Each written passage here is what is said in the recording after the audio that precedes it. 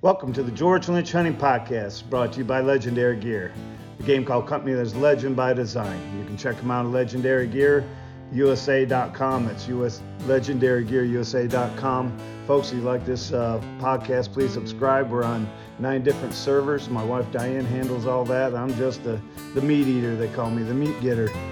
But folks, this week's guest needs no introduction. He's been an icon in the hunting industry for quite some time. You've probably seen him as the face behind the Banded Gear from the beginning of their existence. If you love watching the Outdoor Channel as I do, I'm sure you've seen as the main force behind the FOWLLIFE TV with Chad Belding, 13 plus years I think it is. He's been a personal friend of mine for 15 plus years. Folks, I want to introduce to you Chad Belding. How you doing, Chad? George, my man, what's going on, brother? Hope everything's well. Appreciate you having me on. Yeah, another day in paradise is what we say around here every day. Another day in paradise. Chad, yes, sir. You know what? If when you think it's, and we've been friends for a long time, and I have the most respect for you. You're a go-getter. You're very talented. I have one regret with you, and that was back years ago when we was in, I think it was Reno, one of the shows with Cabela's. You asked me to do a two-man routine with you for the contest they had that year, and I didn't do it. I was in the booth, and I regret that to this day. I think we could have kicked some ass. Oh, yeah. Obviously, I was asking you because I needed to find a hammer because my talent wasn't there. Every time I'd go to a competition, I'd always try to seek out a better caller to try to get into synchronization with him or on stage and try to come up with the best routine possible. But yeah, I wish we'd have done it for sure. You know, when you talk and mention the name Chad Belding, when I sit here and think about it, one word comes to my mind is diversified. Chad, you've got so many irons in the pot, and how you stay so focused, and I mean, that is one thing I respect, your focus and your discipline. But for our listeners out there, could you just kind of start us off of how you started, how you got into this, and everything that you got your hands into today? Yeah, well, hopefully I don't bore you with too long, but if you want to cut me off, you can. But I think it just started back in the late. I didn't start duck hunting, George, until I was in my late 20s. I was 26 or 27, and I grew up in the mountains with my dad and my brothers chasing mule deer and antelope and elk and chucker partridge and calling predators and stuff, and I got invited on a duck hunt. I had been in the Canada goose blind before, but I'd never really seen it done the way that you're used to it and the way that you kind of revolutionized with decoying and calling and all that. But I went on my first duck hunt on this flooded sagebrush flat that came off of it was runoff water of a gold mine. And I saw these gadwall get turned around with a comeback call by a guy named Jim Ray, and I just got hooked like in an instant. So once that happened, I started getting the shotguns and the ammo and the calls, and once I started to really break down the calls, back in those days when I was in my late 20s, it was the Art of Commanding Ducks with Bill Robertson. It was the Short Read Way with Tim and rest in peace Tim Grounds. But I became very proficient, and I think that proficiency is what really prompted my career, is that I would call Phil, or I would call Red Dog, or I would call Tim Grounds and you and Fred Zink or whoever it was, and I would just try to learn sounds. I would have them listen to my routines, and that is what really got me going, was competition calling. I started at least having the confidence to travel to the U.S. Open or the Winchester, the World, or the World Duck in Stuttgart, or the Goose in Easton, or whatever regional. And at that time, there was Sportsman's Warehouse contests and Cabela's, and everywhere you went, there was really legitimate contests. And there was a lot of cool companies backing them, which is one of the companies I cut my teeth with, Avery Outdoors and Tom Matthews and Greenhead Gear and Avery Sporting Dog and all of that. I started really seeing the network.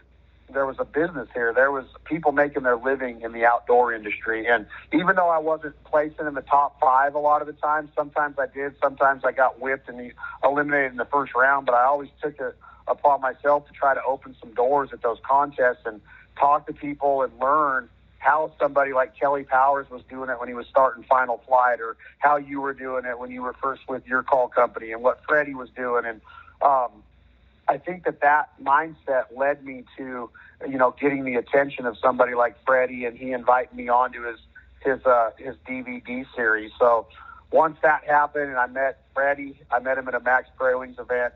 I got introduced to Tom and Bill Cooksey and Alan Hughes, and I got to become what they called an Avery Pro Staffer, and that really started everything in 2001, of traveling the country, traveling Canada, getting a behind-the-scenes look of how Fred Zink put together his 24/7 DVD series, learning how to hide cameras, learning how to get birds closer.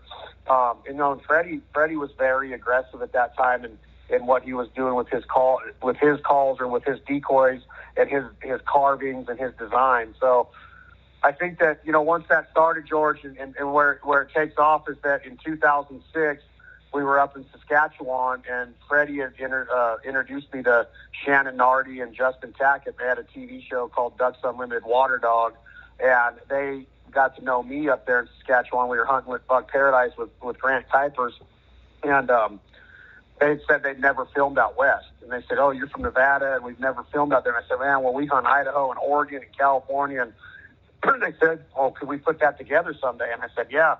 So in 2007, they came out west, and we filmed in Nevada, we filmed in Idaho, we filmed in Southern Oregon, and we made some pretty cool episodes of Ducks Unlimited Water Dog. Tackett had his dog Yella out there, and after about 30 days after that run ended, I got a call from a guy named Mike Devine, who was in the production.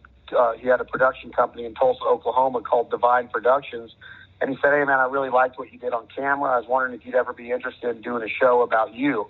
And I said, "Man, that would be unreal." And at the time, I was really a toilet pumper. I had a portable toilet company. We were doing erosion control and stormwater pollution, and it allowed me to take off in the fall and winter because the construction kind of slowed down. And with that invite, I was like, heck yeah, I jumped at it. And I said, "Man, I know some people in this industry because of my networking through these calling competitions and going to Buck Paradise." I met Earl Osterling, who ran all marketing for Toyota National. I met Jeremy Sage, who ran all marketing for Sportsman's Warehouse and worked in the corporate office in Midvale, Utah. And I had this little network, so I started calling them and said, "Hey, would y'all ever be interested?"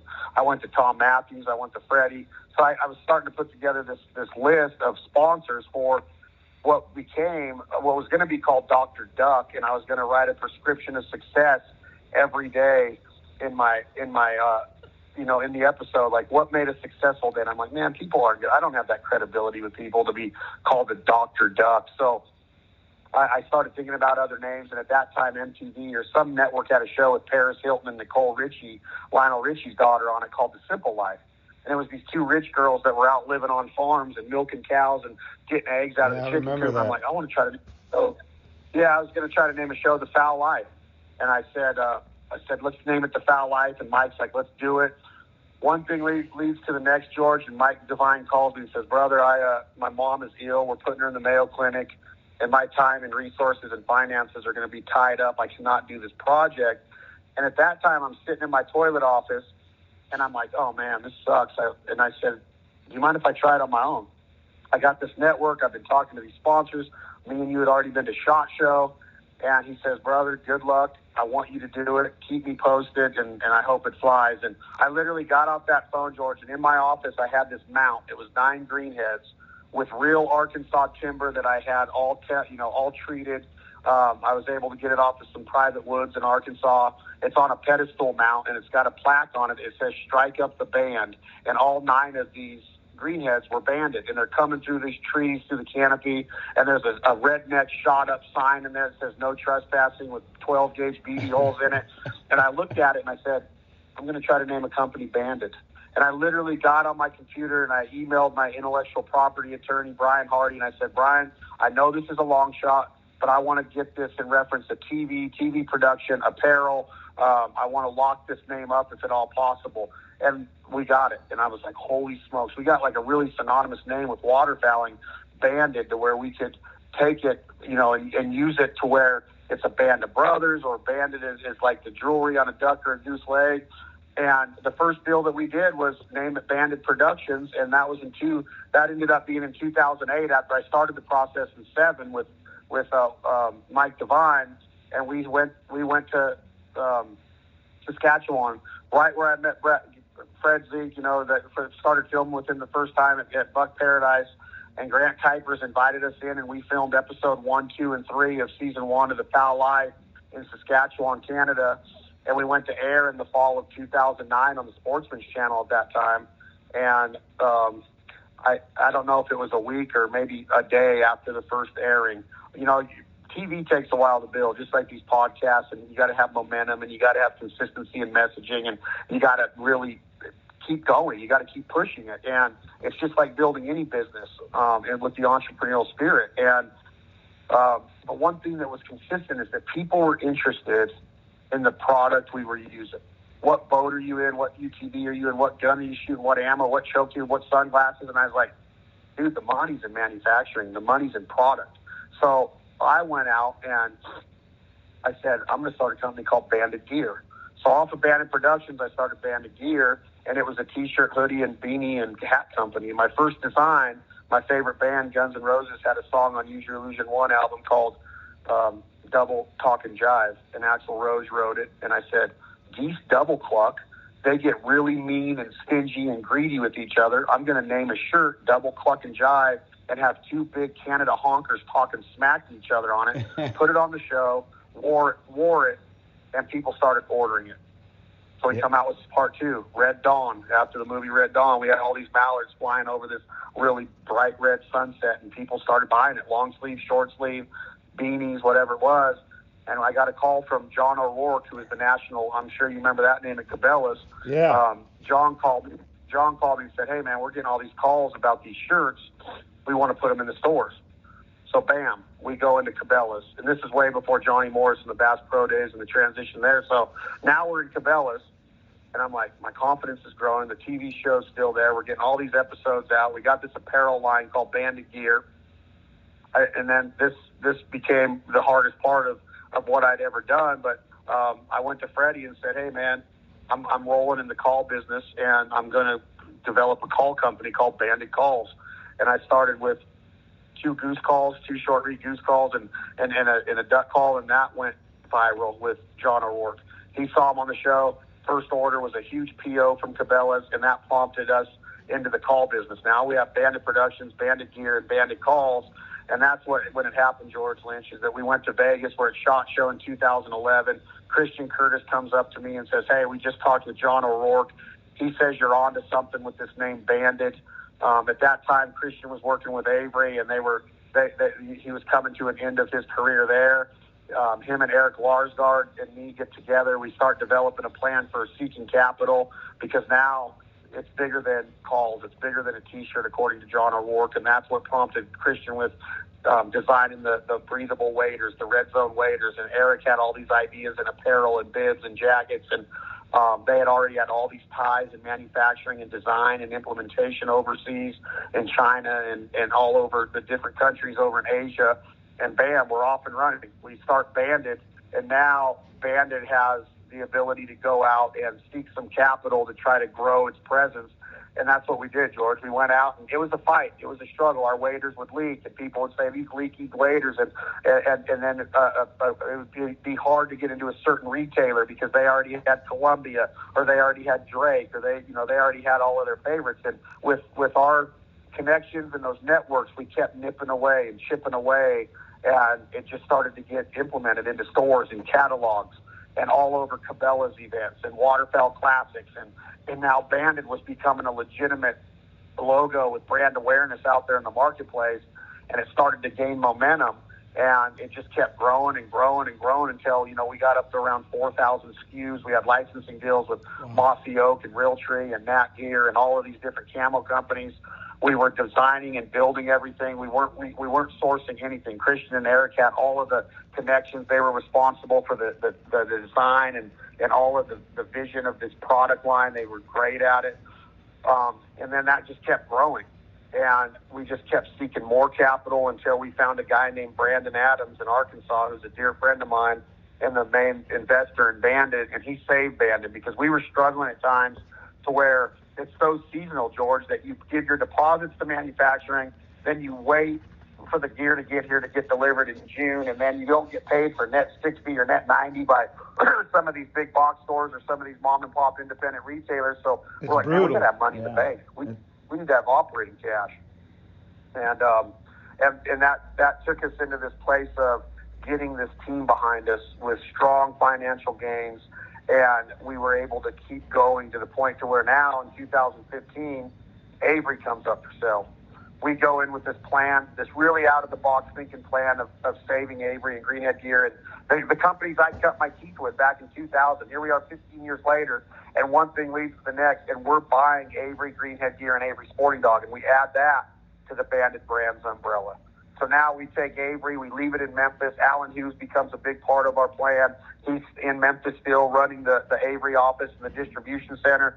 Banded Brands is over in Northwest Arkansas and Rogers area, Fayetteville.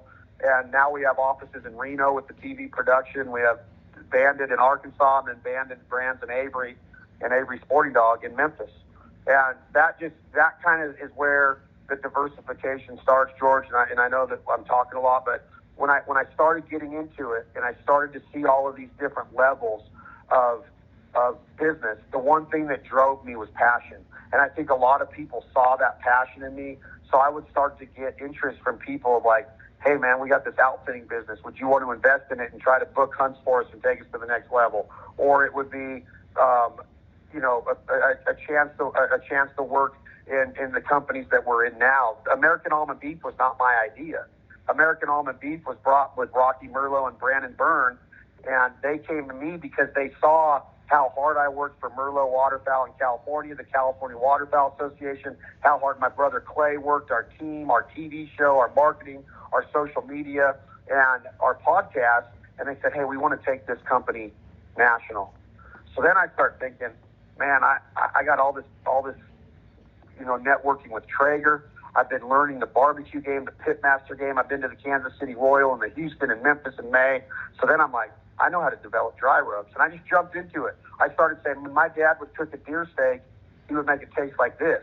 And when I cook a duck, and I got with my friend Dave Stanley, who you know John David and his dad Dave really well, Dave said, Chad, we want this on the duck, we want this on the goose, we want to do this. So I started going back and forth with the mixology company, developing these dry rubs. And 10 and a half months later, we come out with this dry rub line called The Provider. I team up with my good friend Chad Mendez from the UFC and MMA badass, and boom, we're off and running. Well, now I'm going, I got all these people from across the world in Argentina and Uruguay and Paraguay and Arkansas and Canada. I've learned all these recipes and all these lodges and all these duck camps and turkey camps. And I said, I'm going to come out with a cookbook called The Provider. So me and Chad Mendez start seeking publishing rights on this cookbook. We get all the intellectual property reserved. We own the registration trademark on The Provider, which is a really cool name in our opinion. And we start getting interest through agents and publishing companies of the name, and we signed a national publishing deal with Ben Bella Books in Dallas, Texas, and they produced the Provider Cookbook Edition 1 last November. We're not even a year old. We're over 12,000 copies sold, which is a huge endeavor for us to sell that many hardcover cookbooks. And Ben Bella takes it to the next level. We do all the photography. We write all the copy in it. We come up, like, go and interview all these chefs, like Bill Bogey in Arkansas at the Prairie Wings Duck Camp, and he gives me a smothered deer steak recipe. And we put it in the book with photography of it, us cooking it, our pictures with Billy cooking it in the kitchen in Arkansas. And the book becomes like a coffee table book of instruction, filled the table, how to call ducks, fitness tips, how to process, how to butcher, how to prepare your wild game, your fish. And then The Provider was off and running. So now we have a national cookbook with a national publishing deal. We have all these dry rubs, and the dry rubs just start going berserk, George. We have all these people out in the country cooking with them. So now we're in all 100 and whatever Sportsman's Warehouse and Big R's and all these coastal stores. And we're going into more and more stores across the country. And that didn't happen overnight, but we had a lot of experience in shaking hands and retail and how to work with buyers and distributors and how to move the needle and how to get inventory and how to merchandise and how to build end caps and displays. And all of that was because of paying attention to guys like you and Freddie and Tim and Tom Matthews and everybody that I learned from through the years. I was like, man, I remember all those Avery Pro Staff photo shoots. Now I know why Tom was having those photography lessons.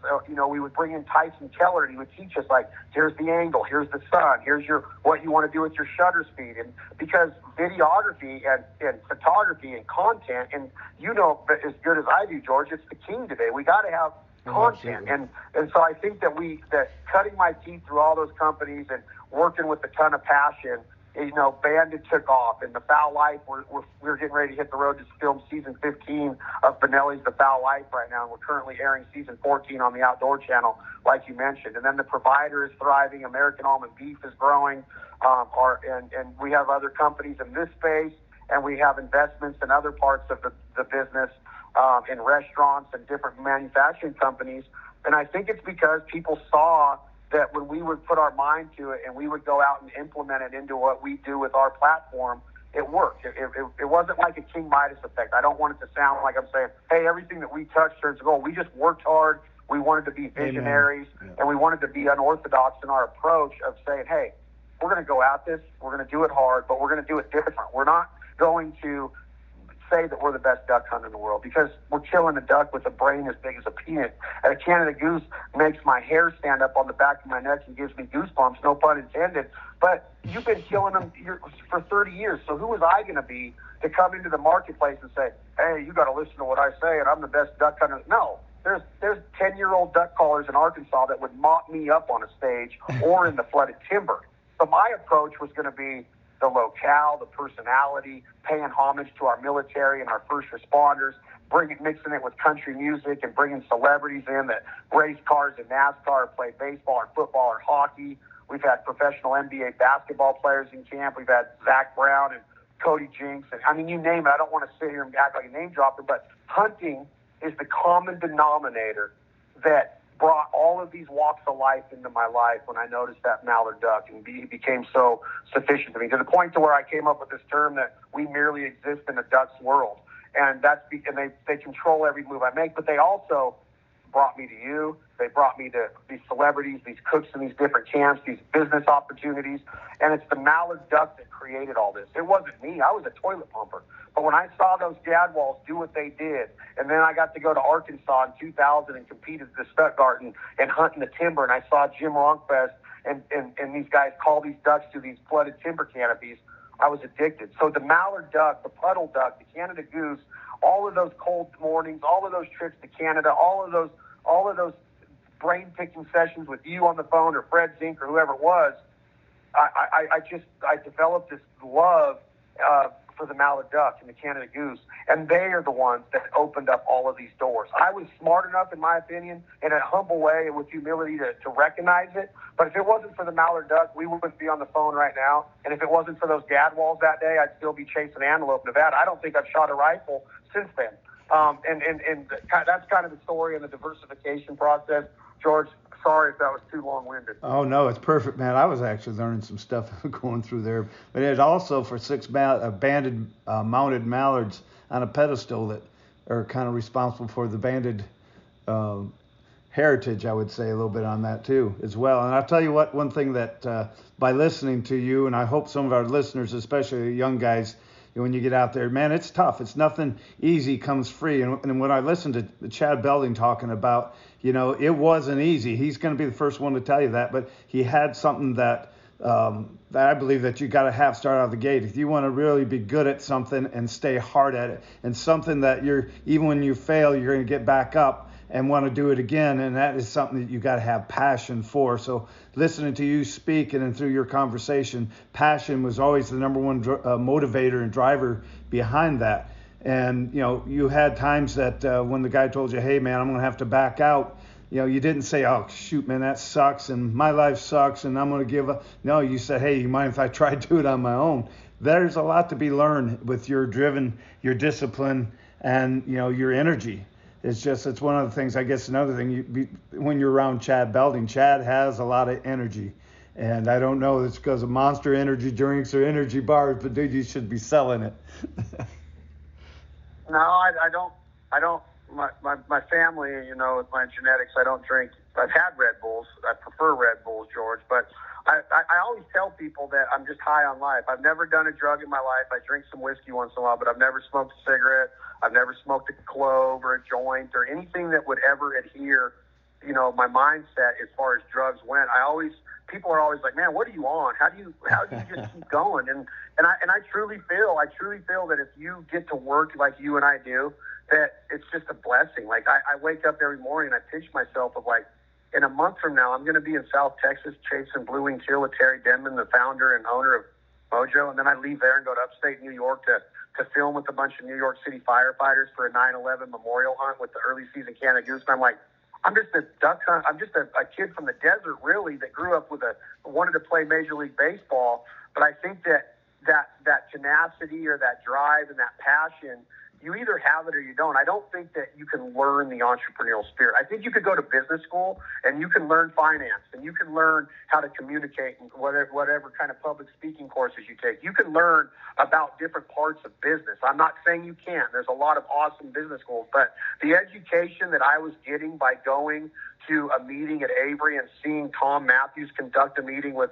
an overseas company or with Realtree or when I would go to another type of business meeting with one of our sponsors, I was just learning on the road. I do have a degree and I feel educated and I feel like I learned how to talk or handwrite and do all that stuff. But I'm telling you, man, like I learned from watching your marketing back in the day, your branding, your logos, your willingness to step out of the box and do things different that were being done in the calling market with your original company.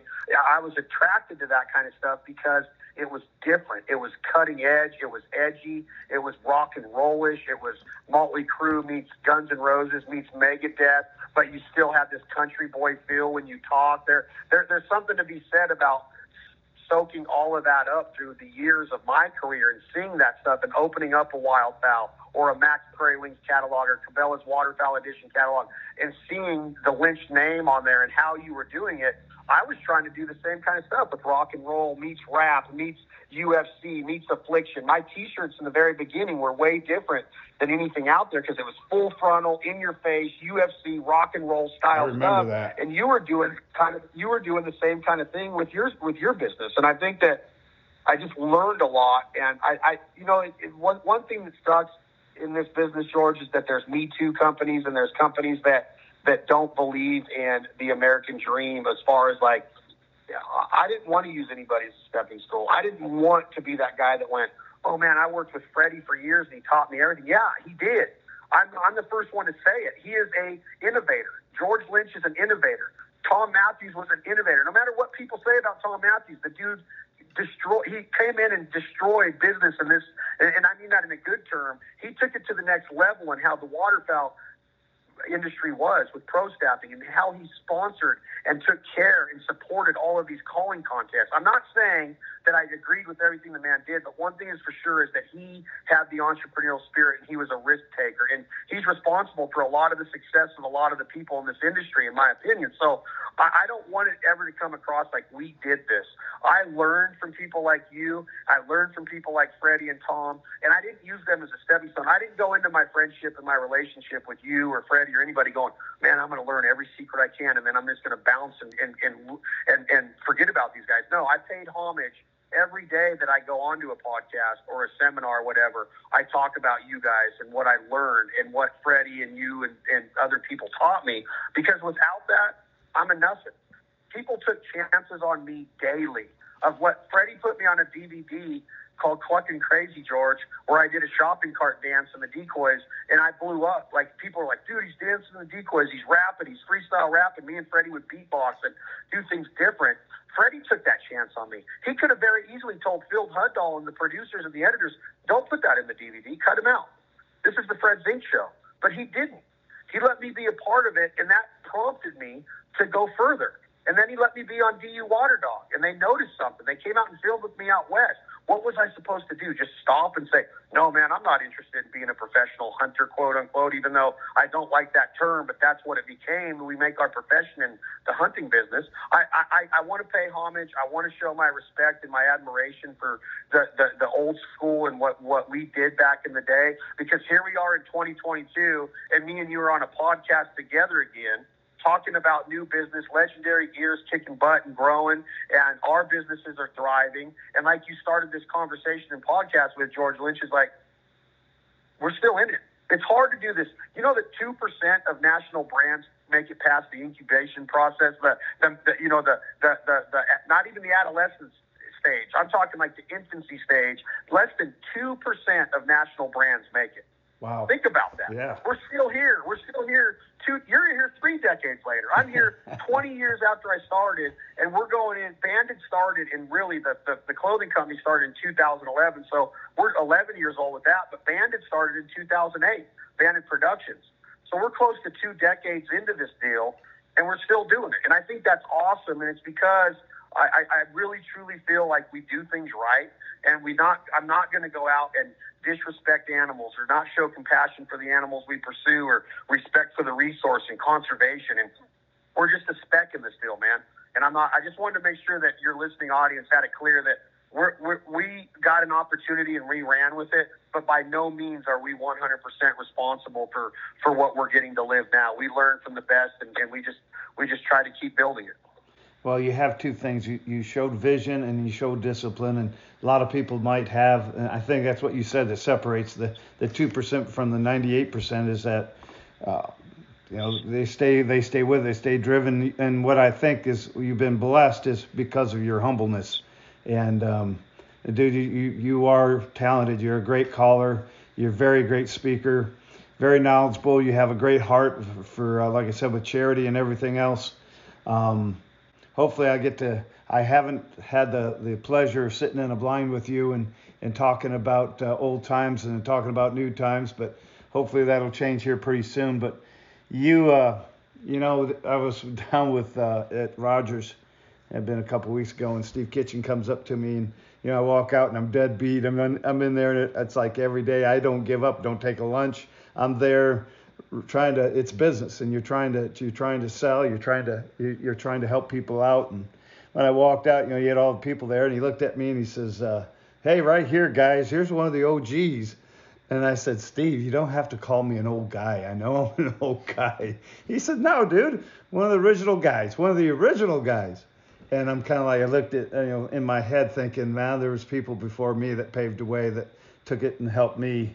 I'm glad that I've been blessed to be able to stay on that road as long as I have. And it's, you are right. I've worked some really crappy jobs. I've worked with the high stress jobs. I worked at Ford Motor Company, had 60 some people, and you're there at 6 a.m. and every 58 seconds, your cycle time, you're down, $1,100. So every minute you're losing money, and you got to be on, it's high pressure, and you're working and fighting with people. And I remember sitting in my shop one day trying to do calls. I had a bunch of stuff we had to go with Cabela's, and I'm thinking, man, this stress, this is a bunch of crap. And then I'd stop and think about those mornings going into Ford Motor Company, and my heart's up in my throat, and I'm running like a chicken trying to find people to cover the line. And I started thinking, wow, this really ain't as bad as I think it is. I just kind of reach in the refrigerator and grab something to drink and sit back and count my blessings. And that's what I like about you, Chad. You sit here and you worked your ass off,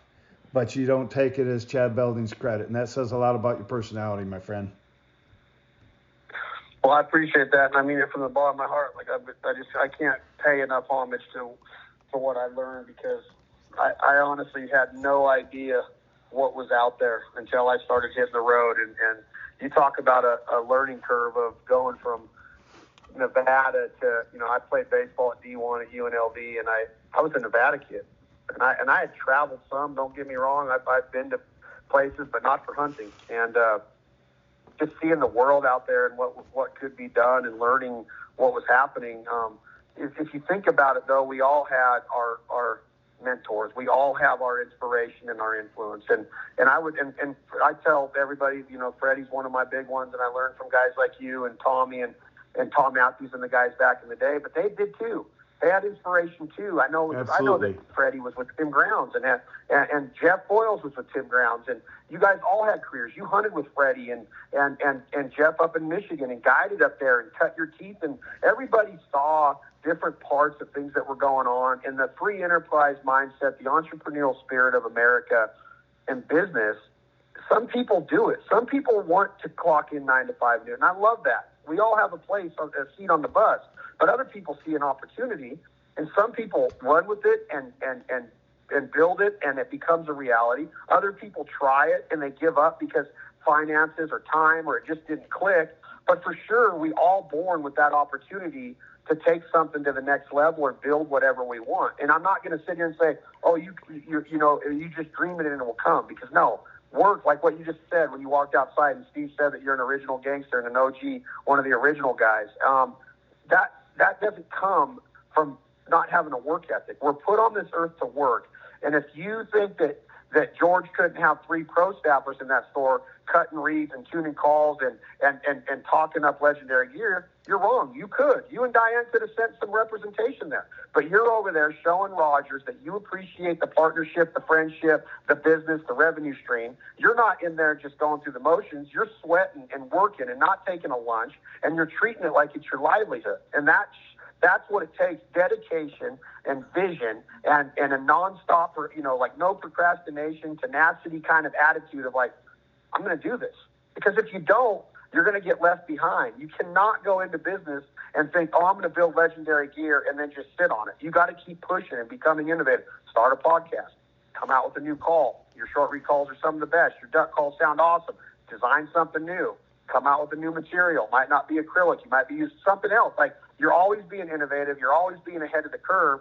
And that's why you're here, 3 decades later. And I think that people need to understand that it's not about going onto social media and seeing George Lynch kill a 190-inch whitetail with his wife Diane, or going to kill Canada geese in this part of Iowa. Yes, he gets to hunt awesome places. I get to hunt awesome places. But I want all of you out there watching or listening to this to be able to hunt these awesome places. That's why we're showcasing it. It's not about that we're better than anybody. We just got an opportunity and we ran with it, and I hope that people get some inspiration of like, I can do this. I can truly go out and become the next George Lynch and get to go hunt for a living and wake up every day and drink coffee on my deck and look at wild turkeys and hear geese honking instead of clocking into the Ford factory. I think that there's a lot to be said in that. And I think that people need to understand that, no, it doesn't happen overnight. And no, it's not easy. You have to have a tenacity and a work ethic. My dad always said, you're put on earth to work. And that's what we're here for, because without a work ethic, what are we? That's what you do. You have a work ethic. So when Steve said that, what he's trying to tell these young kids is get off the computers, get off the tablets, get off your phones, quit swiping, quit hitting like all the time, and look at life through a different lens, and get out there and work.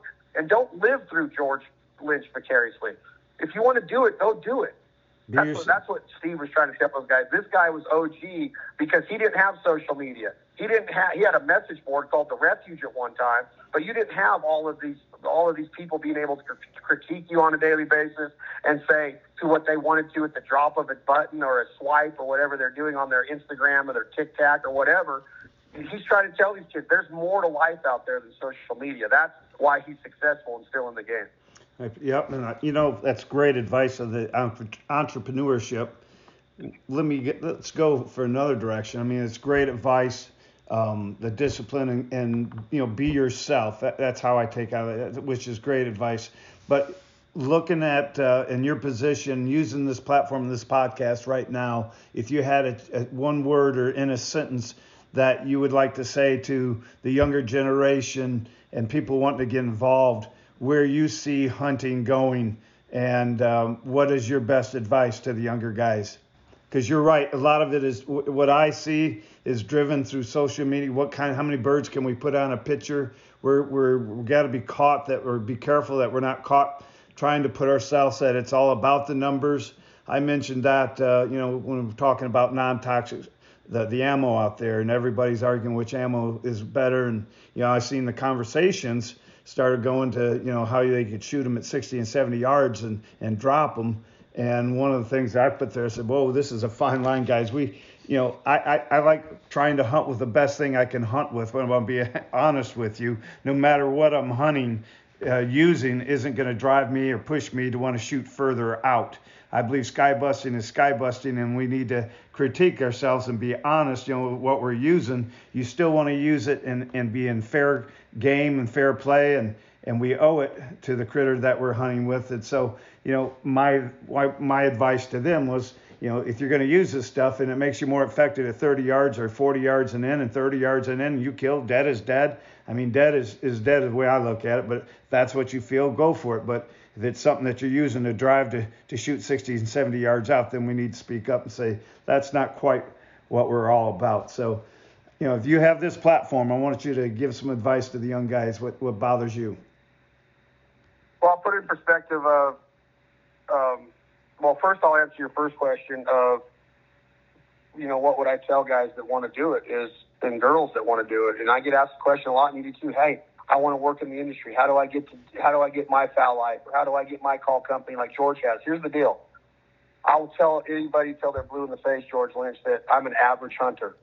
Okay, I could go to places and I see people that have never been on TV, don't care about a camera, that shun cameras when they see them come out of the cases. One that comes to mind specifically is Joel Wicker in Arkansas. The dude is a hammer on a cut down call, and he's just an unbelievable duck hunter. Who mocked me up. Great dude, taught me a lot. But don't concentrate so much on how good you are, how many ducks you kill, the pile pick.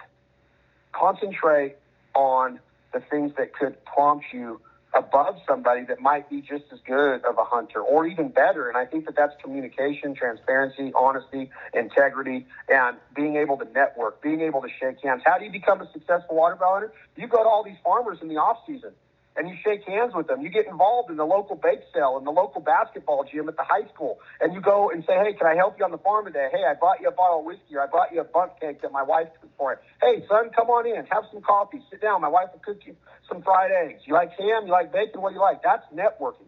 That can open up doors for the season and how to become better at that. And then in business-wise, it's the same thing. Concentrate on being able to network and shake hands and the art of negotiation. You want to negotiate with a flock of mallards and Canada geese with a short reed George Lynch legendary gear call? Then learn how to negotiate in a boardroom across the table from the CEO of Benelli or Cabela's or whatever it is. You got to be able to represent yourself in a respectful way and of being able to conduct business. And that you can't just get into this game and become good at it because you win the World Duck. I'm sorry to say, John Stevens does not have a successful call company after what he did with buying out Bush and rest in peace, Mr. Bush. But Rich and Tone or any of these companies or any of these people that have won huge championships like you or Freddie or Tim, they had more than just their talent on a call. They had to be able to talk and represent themselves and negotiate and to be able to go into a Cabela's meeting back in the day in Sydney, Nebraska and say, hey, guys, this is Lynch Mothballs, this is Legendary Gear, this is that. And I'm George Lynch. I'm the face of it. I've shaked your hands. I'm going to be here. I'm going to be at your shows, your festivals. I'll be able to get you content and video. Bring your guys out. Bring your distributors and your store managers out to the field. Let's go on a hunt together. Okay? It's not about how good you are in the field, and I want you to be good. But more importantly than being good, it's about being ethical. And what drives me nuts going into the second part of your question, George, is I hate when I hear people say F a coyote. I'm not going to cuss on your podcast if I have. I'm sorry, but I hear it a lot. F a coyote. Out west, you hear it all the time by cattle ranchers. Hey, we moved into these coyotes' land. Amen. I don't want to see a bunch of snow geese getting thrown out of the back of a truck like they're cordwood. I don't care if it's the conservation season. I don't care if there's no plug in your gun and that you're using electronic calls and there's no limit. I don't care. Those birds died to give us either a protein-enriched diet in a meal. We're doing the tundra and the breeding grounds a favor, but they're still a bird. We have to have compassion for animals that we pursue. We're hunters, and it is a privilege, but it is also a right to hunt and to feed our families these bounties of wild game. But when I see somebody with a social media video of a coyote in a snare trap and that they're talking smack to that coyote because they caught a coyote in a snare trap, or I saw a picture today of all these ducks being thrown in the air. I'm like, why? Those ducks already went through hell. They just took a bunch of BBs at that 1,490 feet a second right through the freaking dome. And now you're going to disrespect them again and throw them out of your truck to throw them up in the air because you think it's going to make for a good picture on Instagram to get more likes. That's what's driving me nuts, is that we're losing our edge of being able to represent this community of hunters the way that our godfathers, our grandfathers, our trailblazers, our moms, our dads taught us. There's a right way to represent this culture of the American or the worldwide hunter, and we have to keep that in mind because, like my good friend Randy Warren says, it's going to be one of us that messes up. And we mess up every day by showing that we don't really care about the animal, that it's about the pick or the likes or the value that comes out of it. Yes. Do we make our living with hunting? Yes. But we want to pay homage to those animals just like we want to pay homage to the business owners that came before us by respecting them and having compassion for them. Because when I walk up on a tree and our 7 hounds have a 180-pound Tom mountain lion cougar in the state of Nevada treed, and we know how many mule deer that cat ate in the last 365 days. We know what they do to antelope and elk and deer. But I still have compassion for that cat. You know why? Because he's one of the greatest hunters in the world. Coyotes are one of the greatest hunters in the world. The African wild dog has the #1 success rate in predatory hunting methods of killing game every time. Of 97% of the time an African wild dog goes on a hunt, they succeed in killing something and eating it. A coyote has to eat 3 pounds of fresh meat a day during the winter to survive. But we build our houses out into all their property. They dig under our fences, take one of our dogs or our cats that we're irresponsible of keeping them safe, and then we want to say that it's the coyote's fault. No, it's not the coyote's fault. I understand that they need to be managed, and I believe in predator management 100%, but what drives me nuts, George Lynch, is that we will literally sit there and go, we're going to kill every coyote. No, we're not. The coyotes have been here for centuries. Quit with that mentality. We grew into their land. We built over where they live. Now we have to do our job to show them compassion, manage them the right way, and never, ever disrespect them. I don't want to see any animal ever disrespected. So that would be my high horse soapbox talk, is that, hey, before you hit post on that picture of you throwing a video of you throwing a bunch of dead geese out just because you had a heck of a day, just think about what those geese went through to be in the back of your truck. And I'm not sitting here trying to say that I'm a Bambi guy and that I'm apologizing for us squeezing the trigger and killing an animal. I'm unapologetic about being a hunter. I believe in the kill. I believe in it. But I don't believe in the disrespect before or after, in the means that it takes to kill an animal or to get that like on a picture afterwards. No, folks, I don't think I could have said it any better myself. I think he hit the nail on the head 100%. That is... It's been a gut-wrenching thing for me as well. I tell people, I kill because I hunt, but I don't hunt to kill. There's a big difference. And you hit one of the experience we had, doing those shows with Cabela's, and I took it, and it was, like you said, you'd listen to what people had to say and try to learn from it and see what. But when we did these shows, I broke it up in 3 categories. You had hunters, non-hunters, and people without an opinion. And I learned this years ago. It's how you classify where to put your priorities in business. And so you try to graph things, you group things up. And when you go in the store, you got this lanyard on with all these bands, and then you start running the calls. First thing you're going to have, because usually the husband comes in with his wife and kids, so he's off with his buddy, and they're looking at whether decoys or they're looking at something else. Next thing you know, you got the wife with the baby and the stroller and her kids hunting down that duck or that goose they hear in the store.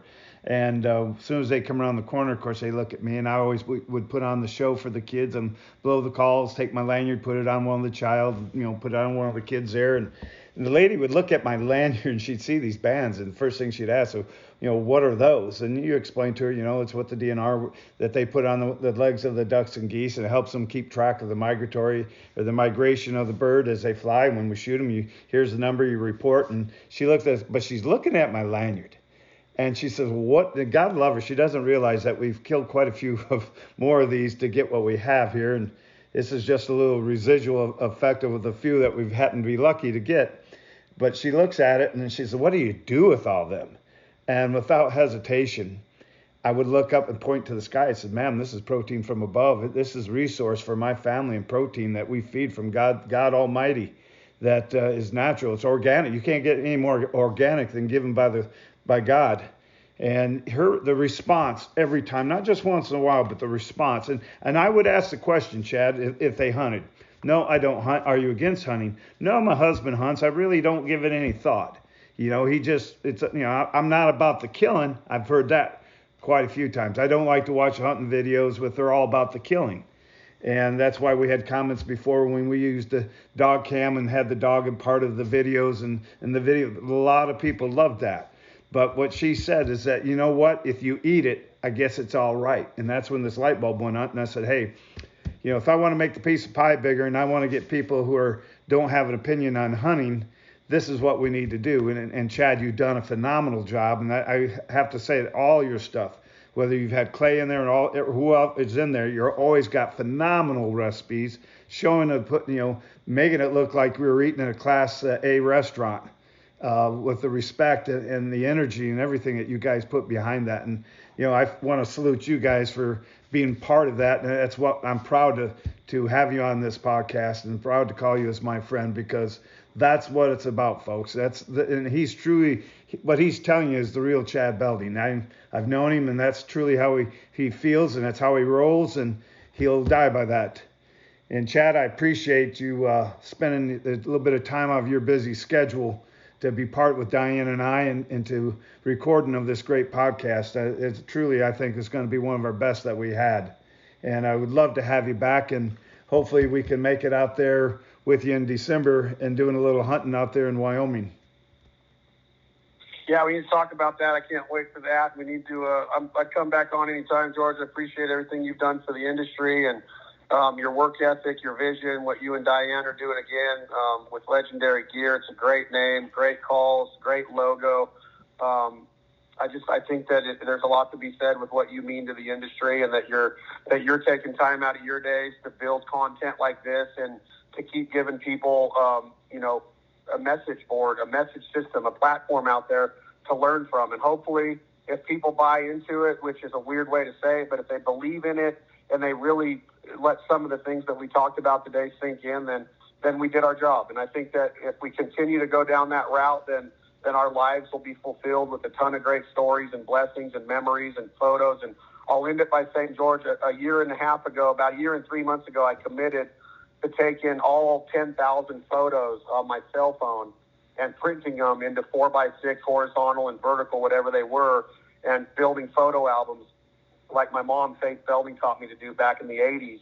Well, our house almost burnt down one day of a wildfire, and the only thing my mom stuffed the trunk of the cars with was photo albums and all the frames off the wall. And you go into a lot of houses these days, and there's not even framed pictures on the wall. People are showing you all these pictures on their phone all the time. So I committed, and I just sat down yesterday because I had to find a picture of a canvasback hunt for a magazine article. And I started going through my photo albums, and I'm like, man, I'm going to tear up. Oh, my God, do you remember that day?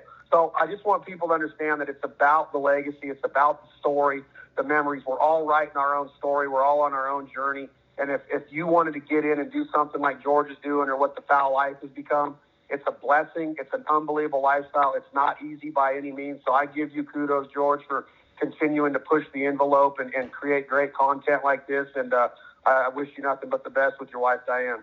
Same way, Chad. And if people want to follow the Fowl Life, follow Chad Belding, what's the best way to do it? We got the FOWLLIFE.com, which is our main website. We got the ProviderLife.com, which is our cooking website. And then we have all of our social media platforms are at the Fowl Life TV.